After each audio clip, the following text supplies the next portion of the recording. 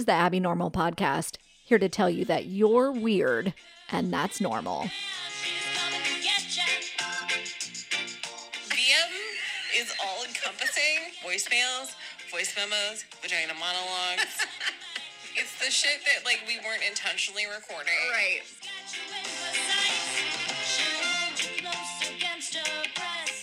Annie and I are chilling in the front yard in the year of social D. Cars and bikes are whizzing by us, and I've asked Annie to tell me about a recent family reconnection. Right. So I met my grandfather for the first time when I was 16 years old, and it was at the funeral of my great-grandfather, his father-in-law. At that funeral is also where I met my father for the first time. And like I said, I was 16. I was angry at the world. I was angry at my mom. I was angry at myself. I was angry at everything. And I wore a lot of eyeliner. Black eyeliner so people knew that I was angry. So it was a very interesting time. My father and I didn't connect so much. My grandfather and I did. We kept in touch a lot longer than my father and I did. But then about 10 years ago, we went dark. I moved to it was honestly probably mostly my fault. I moved to a new city. I was in my early 20s. And basically to my old life, I was like, goodbye. But my grandfather got back in touch after he heard that I reached out to my father. Because I was just like, oh, cool, you're still alive. That's nice. And when my grandfather found out that I reconnected with my father, he immediately got my number from my dad and called me. And then 2 weeks later bought a plane ticket and came out and visited me. Surprise. Coronavirus be damned. His justification was that the planes are going to be cleaner now than they ever will ever again. True, but it was kind of a big deal that he's, 78? Yes. And decided to fly across the country to see you. Yes. And his, again, justification for that was planes are cleaner now than they're ever going to be, and also...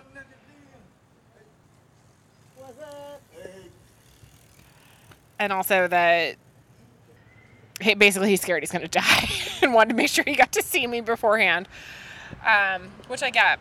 Irresponsible, but I get it. Maybe not the best decision, but I'm glad he did come. We had a wonderful visit. I picked him up from the airport, and then we drove 4 hours to Fresno, where I'm from and where he's from.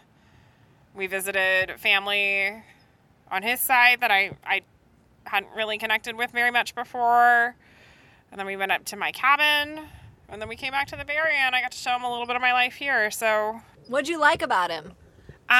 He's a cool guy. I don't super align with all of his political views, because, mind you, he's a 78-year-old white man. But he's also cool. He's a musician. He's a jazz musician. He's a jazz drummer. He knows, everything there is to know about jazz music. So it's super interesting hearing him talk about it. He got to play for Fats Domino when he was, a teenager. So we got to back him, which is, really cool.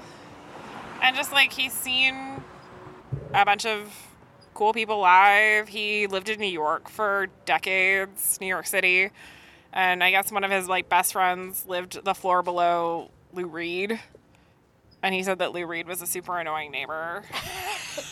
But it's just, weird stuff like that you don't... Yeah. Just, he's a great storyteller, and... That was what I liked. And he really seems to, give all the shits about me. That's, making me cry.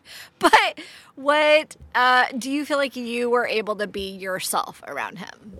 I was. Like I said, we don't necessarily politically align on everything, and I was able to be vocal about that, and he didn't get weird about it. What were some things that you talked about?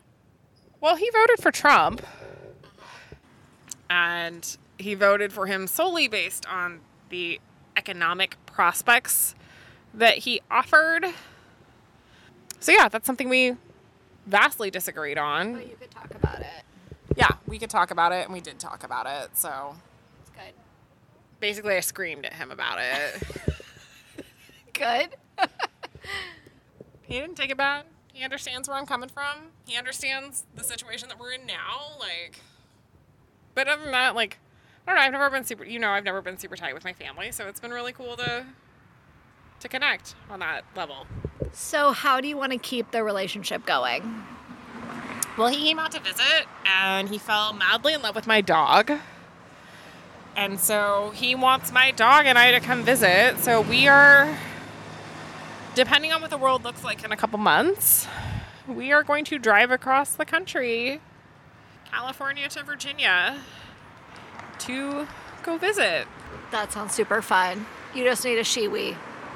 I do need a Shiwi because I am scared of public bathrooms normally, Right. And now more so than ever. Yeah, especially.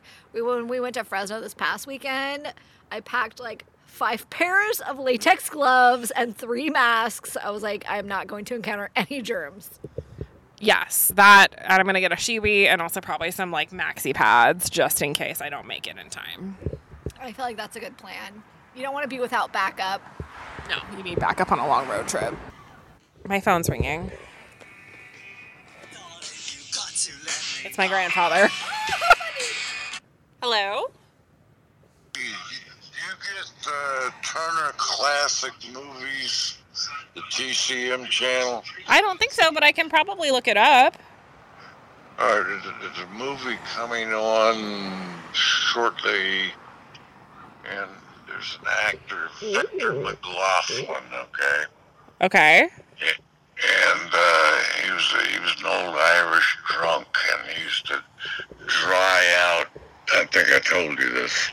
He had about 5 acres out there north of Fresno, and my mother was his private duty nurse back in the late 30s. You did mention that, yeah. Yeah, okay, well, this movie's coming on as we speak, so it's going to be called, I think it's The Informer. Hang on. Irish rebels track down a slow-witted countryman who turned a friend in for reward money during the Troubles or something. We've been doing the rebellion.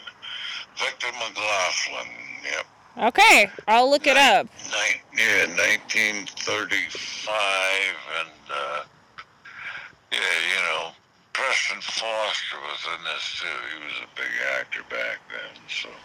Cool. I'm still running errands and running about getting ready to pack for the cabin, but I will look up that movie and make sure I... Yeah, I'm just saying, there's somewhat of a family connection there. Whatever it is, I don't know, and I really don't want to know.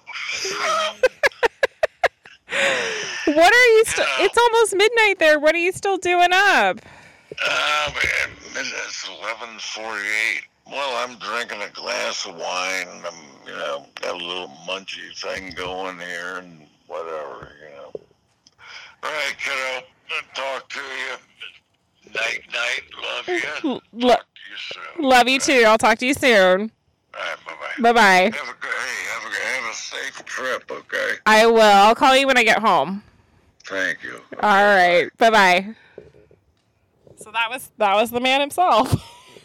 Oh my God, that was like the best thing that my heart has ever heard.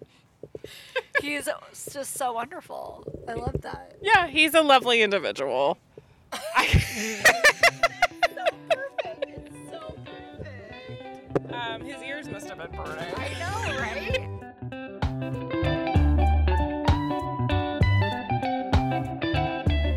May we all be like Annie's grandpa, who gives all the shits and calls about a midnight movie and a memory.